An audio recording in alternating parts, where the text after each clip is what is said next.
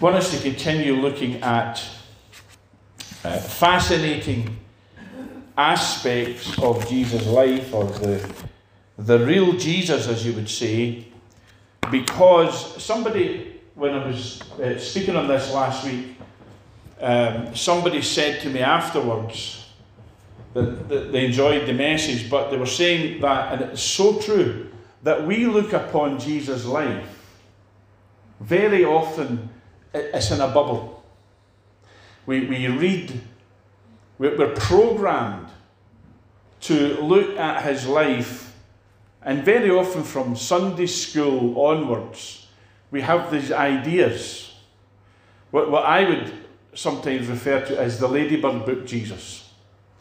That Jesus somehow lived his life in a bubble. He was born in a manger, and we have these ideas, but they're almost a storybook Jesus. That's what I'm trying to say. But it's a real world that Jesus was born into. He wasn't born into a bubble. He wasn't born into a Sunday school frieze picture type of world. He was born into this world. And we use that term, the theological term, incarnation, to describe that Jesus was the Word, the eternal Word, the second person, capital P, of the Godhead, but that he was incarnated into this world, which means he became flesh. He came in a flesh and blood body. Amen? He took upon him, the Bible says, the likeness of sinful flesh. In other words, he was like us, but without sin. And never did sin, but was made sin on the cross, so that you and I could be made the righteousness of God in him. Now, these are wonderful truths. But incarnation, to be real, true, effective, means that Jesus had to be born into a real world where real things were going on: politics, lifestyles, cultures, societies, civilizations, empires. He was born into the real world, not a fictional world and not a bubble, and certainly not a Ladybird book. I don't know if any of you remember the Ladybird books you used to get for Sunday school. I loved them. But they were never really real, were they? In the sense of, it was almost like a sort of a wee storybook. But Jesus, and we saw some of this last week, we looked at the geopolitical side of things, where Jesus was born into this world where Rome and Parthia were in a truce. They were the two superpowers of that age. And it was from Parthia that the Magi came and brought gifts to Jesus. And they didn't bring him a wee Warren James trinket box, a nice wee, necklace in it. They brought him sufficient funding at the level of a king, because they believed he was the heir to what we would call the Arsacid dynasty, which was the royal house of Parthia. Parthia was a vast, vast empire. And Rome and Parthia were in a treaty of truce at the time. And this massive party travelling from Parthia to find the infant who was born King of the Jews so alarmed Jerusalem that some scholars believe they thought it was an invading army come to attack. That's the reality. We just think, 3 wise men came, 3 camels. We've all seen the Christmas cards. But the figure of 3 is itself invented because it was 3 gifts were mentioned. It doesn't say 3 wise men. Okay? So there was a massive travelling party that came. And so Jesus, who was born of the house of David, which was the royal house, the aristocratic house at that time, he wasn't some vagrant, beggar, homeless hobo. Far from it. He was born into, if you said today he was born into the aristocracy in Scotland, or he was born into the House of Windsor, you would understand then he wouldn't be what religion portrays him to be, which is some kind of wandering hobo with no shoes. In fact, Jesus wore garments that scholars tell us were the designer clothing of his time, and so on. So anyway, what I want to do today is continue that thought, because we have this other religious sacred cow to knock over this morning, and I want to attack that a wee bit. Because this is the thing that I'm trying to get across to you. If you worship God and worship Jesus, but it's not the real one, then you're worshipping a false god. When I say the real one, even Paul says people can come with another gospel and preach another Jesus. But to me, that's the scariest two words in the Bible, another Jesus. And so it's so important for us to understand, as I said, the real Jesus. And we get it from the Word of God, but very often we read this word through layers and filters of tradition, don't we? So we have these ideas. So for example, if I says to you, what did Jesus do before his ministry? People would say, oh, he was a carpenter. Am I right? The Bible never ever says Jesus was a carpenter. And I'll show you that. Alrighty, so let's look at a couple of scriptures here. Mark chapter 6 and verses 1 to 3. Mark chapter 6 verses 1 to 3. We have to sometimes challenge what we would call orthodoxy, which means, accepted truths, because they're not always true. The tradition of men gets in. Mark chapter 6 and verse 1 says, he went out from thence and came into his own country, and his disciples follow him. And when the Sabbath day was come, he began to teach in the synagogue, and many hearing him were astonished, saying, from whence hath this man these things? And what wisdom is this which is given unto him, that even such mighty works are wrought by his hands? It's like saying Davy went back to Blantyre and started preaching, and people and healing the sick and doing miracles, and people says, that's Davy. We know him.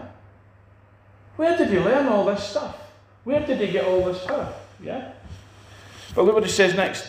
Is not this the carpenter, the son of Mary, the brother of James and Joseph, and of Judah and Simon, and are not his sisters here with us? And they were offended at him. Is not this the carpenter?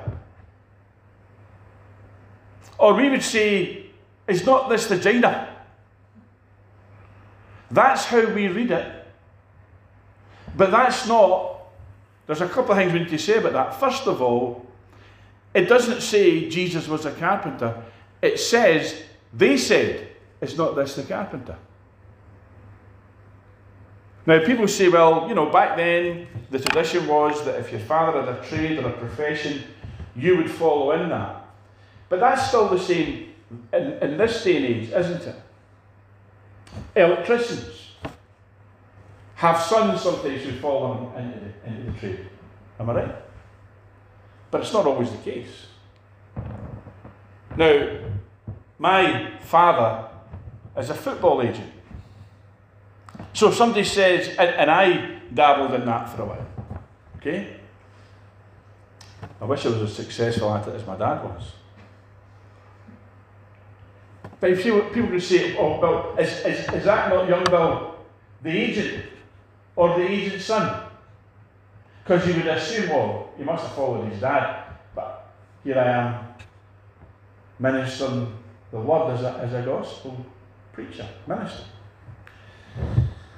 So, what they could be saying here, and this is what I'm trying to get across to you, is that who's saying it? Who's saying, is this not that Gina? In other words, they could be saying it, and probably were, to be derogatory. Why? Because look who's saying it. It says here,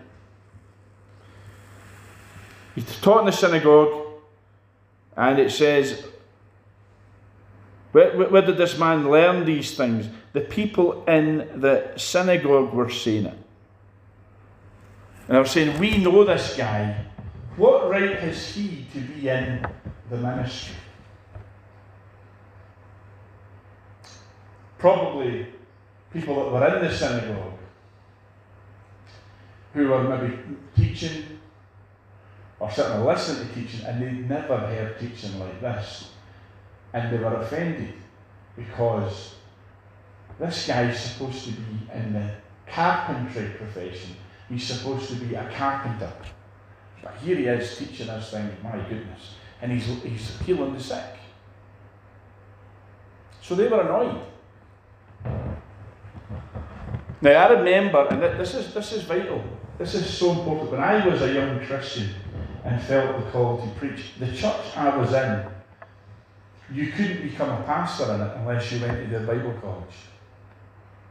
And you couldn't go to another Bible college, you had to go to their Bible college.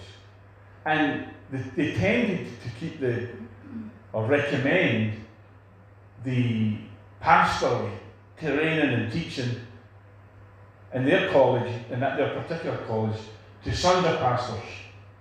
So you went along and you didn't get asked, do you want to go to Bible college, unless you were raised in a church of pastors. Do you understand? So if somebody came along preaching out with that tradition, they weren't very well received. And that's true of so many denominations. Anyway, let's look at our next one, which is Matthew chapter 13. It's so important for us, friends, to understand what's really going on here. And in actual fact, as I'm preaching this, I'm realising that it's maybe going to be even more than today. Preaching, this could be extended. So Matthew chapter 13. And verse 53 says, it came to pass that when Jesus had finished these parables, he departed thence.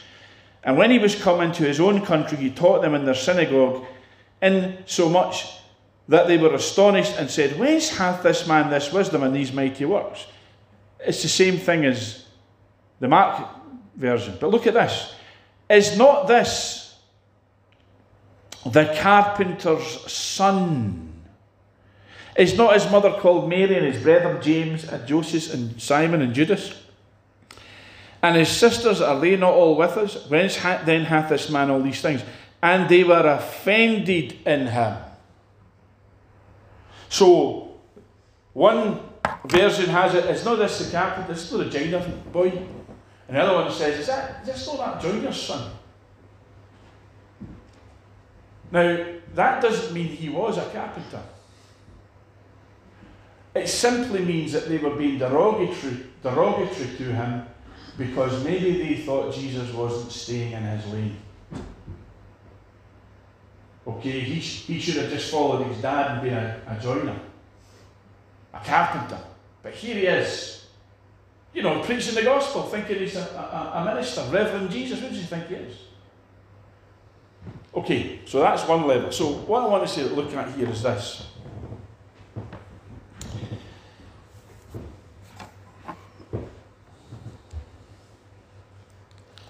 The term carpenter applied to Joseph and also to Jesus can be misleading, okay? Because we think carpenter, joiner, don't we? Somebody who works with wood, and a carpenter is somebody who's good at it. It's not just somebody that will fix a broken door or a broken table leg, but somebody that can maybe make a table or make something, a carving of, you understand? Carpentry is a wee bit more classy joiner.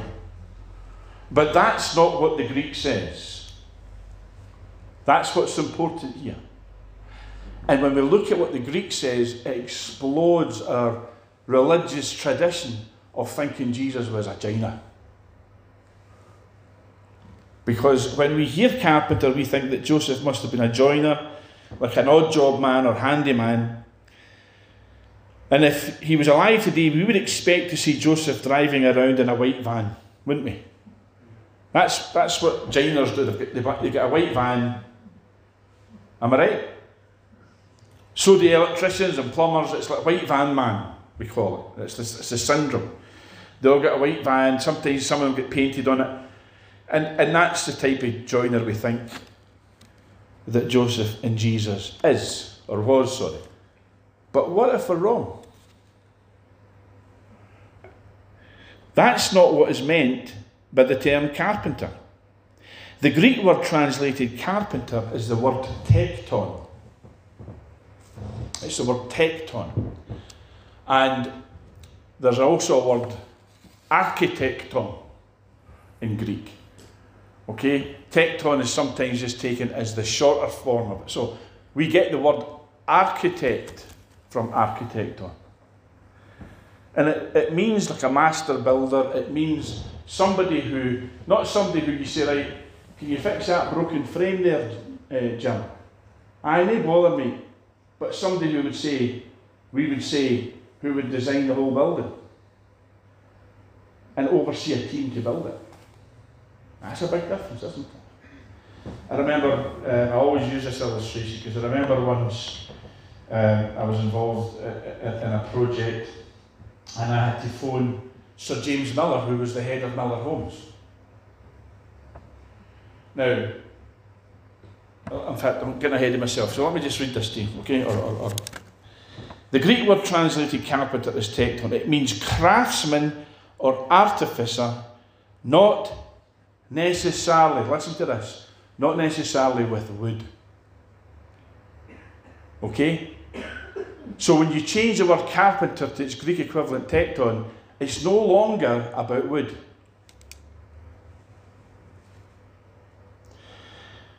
It can be workers with stone and metal, or all of them. Because a related word, technetes, is used of God in Hebrews chapter 11 verse 10, referring to him as a builder or master builder.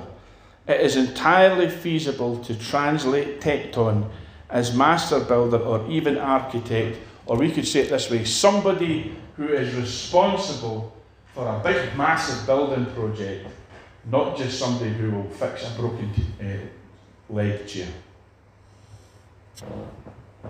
That's so vital to understand. And remember, as I said about it means, if we give the term builder to Joseph and Jesus as the best translation of tekton, we are then faced with the question, what kind of builder? What kind of tekton? You can have somebody who's got a white van and works at their garage and they'll fix things for you, they'll hang doors for you, they'll even make a door for you. But it's a one-man band, or it's sometimes, if it's a bigger job, they'll get their nephew involved, or do you understand? We say that guy's a builder, and he can build you a wee brick hut for your bins, that type of thing. But when we're talking about Barratt Homes, or Persimmon Homes, or Sir James Miller, who was the head of Miller Homes, he's a builder too. But I don't think he gets his hands dirty very often. So when we're talking about Jesus and Joseph being tektons, builders, why do we assume that they were just playing indoors and fixing wee odd jobs here and there? And in fact, this is vital to know this. Some scholars believe that Joseph was very, very high up in the building trade in Palestine at that time and had a major job of overseeing the construction of Herod's temple. Herod had of course built a temple to replace Solomon's temple, but there had been another temple after that. Herod wanted to build a magnificent temple so that he could get the Jews on side. Because they didn't like him, like we said last week. But there was a massive building program underway for the best part of a century to, first of all, build the temple and then perfect it and then maintain it. And some scholars believe that Joseph, Jesus' stepfather, was a major contractor in this. And in fact, many thousands of young Jewish men or young Judahite men underwent an apprenticeship in the building of Herod's temple, which meant that they received spiritual studies and learning and training and teaching for, in effect, the ministry. And we would call it a Bible college today. And they received teaching in the Torah and the law and the prophets, and they got that, but they also at the same time were taught the building trade. So they had a dual education when they were apprenticed into this building of Herod's temple. And they became builders, master builders, architects. They became very proficient because they were taught the building trade by the very best, Joseph and others. But they were also taught the word of God at the same time. They became rabbis. So they were rabbi builders. It's quite well known. And some people speculate that Jesus, because his father was doing this, he got involved in this. And that's why, and this is the other thing, we read it in the scriptures, don't we? We read that they called him teacher or they called him rabbi. If he had not had the right to, nobody disputed that title. We think they called him it because they were being nice to him. Absolutely not. It was an official, formal title. And if you claimed that title, so if somebody come in here and says, I'm a reverend. But even more so back then, if you called yourself a rabbi or a teacher, the way they called them it, they would have pulled them up straight away for being illegitimate, and as in terms of you don't have the right to have that title. But nobody ever disputed it, even when the scribes and the Pharisees, because this particular line of scholarly thought is that Jesus trained as a rabbi and a tekton. That's quite fascinating, isn't it? And we tell you who else. And think about it, Jesus in his teaching employed building parables, didn't he? Parables. He employed building parables. Speaking about building a tower and all the different parables where he used the example of building. And another one who was the same was Paul. And it's believed that Paul underwent this same training of rabbi stroke builder, because Paul's trade was building mobile homes. And he called himself a wise master builder, referring to his apostolic ministry, but simply saying that because he understood as an apostle what building was. He again used many building references. It's believed that both Jesus and Paul underwent this rabbi or teacher of the law stroke tekton education. Of course, Paul was sat at the feet of Gamaliel and was regarded by many as being his automatic successor. He was so proficient in teaching the law. And the other thing is that Paul was called a tent maker, as we know. That doesn't mean we scout tents, a sheet with 4 poles or 2 poles. It means that he would build mobile dwellings, which took great skill, great artifice, and a lot of money. It was a very lucrative profession. So he funded his ministry by being, in effect, a builder. Fascinating stuff, isn't it? Why? Because it's a real world, not a wee ladybird book world, where they all just seem to float along, not having jobs, not having to earn livings, And remember, of course, the disciples were all businessmen. Some of them were fishermen. Matthew was a tax collector.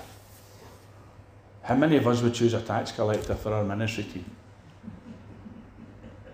Am I right? The real world that Jesus was born into. But I'm going to say this to you because I'm running out of time, and I wanted to get it all in, but we'll probably just cover the rest of it next week. That's just one way of looking at it, because this is the whole point of this. The missing 18 years. From when Jesus was 12, we read about him in the temple, how Mary and Joseph went back, and that all feeds as well into this aspect of Jesus. The real Jesus, as he stayed behind him, was debating with scholars in the temple, not only holding his own with them, but astounding them with his wisdom. And the fact that they seemed to know him,